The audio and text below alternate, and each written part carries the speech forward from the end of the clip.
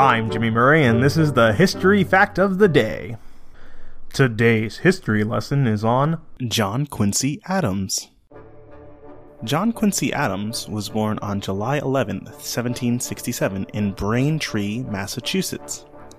Growing up, John Quincy Adams was mainly educated by his parents, but as they traveled through Europe, he studied in schools in Paris and Amsterdam. When he returned to America, he entered Harvard University. Before becoming president, he played a successful role of Secretary of State during James Monroe's presidency. It was during this time that he made suggestions on the Monroe Doctrine. Some say this was his greatest service as a diplomat. He was the son of the second president, John Adams, and was inaugurated 18 months before his father's death. John Quincy Adams was 58 years old when he was inaugurated as America's 6th president in 1825. He served for 4 years until 1829. John Quincy Adams married Louisa Catherine Johnson in London on July 26, 1797. John Quincy Adams owned a pet alligator which he kept in the East Room of the White House. It was given to him by the Marquis de Lafayette. He also installed the first billiards table in the White House.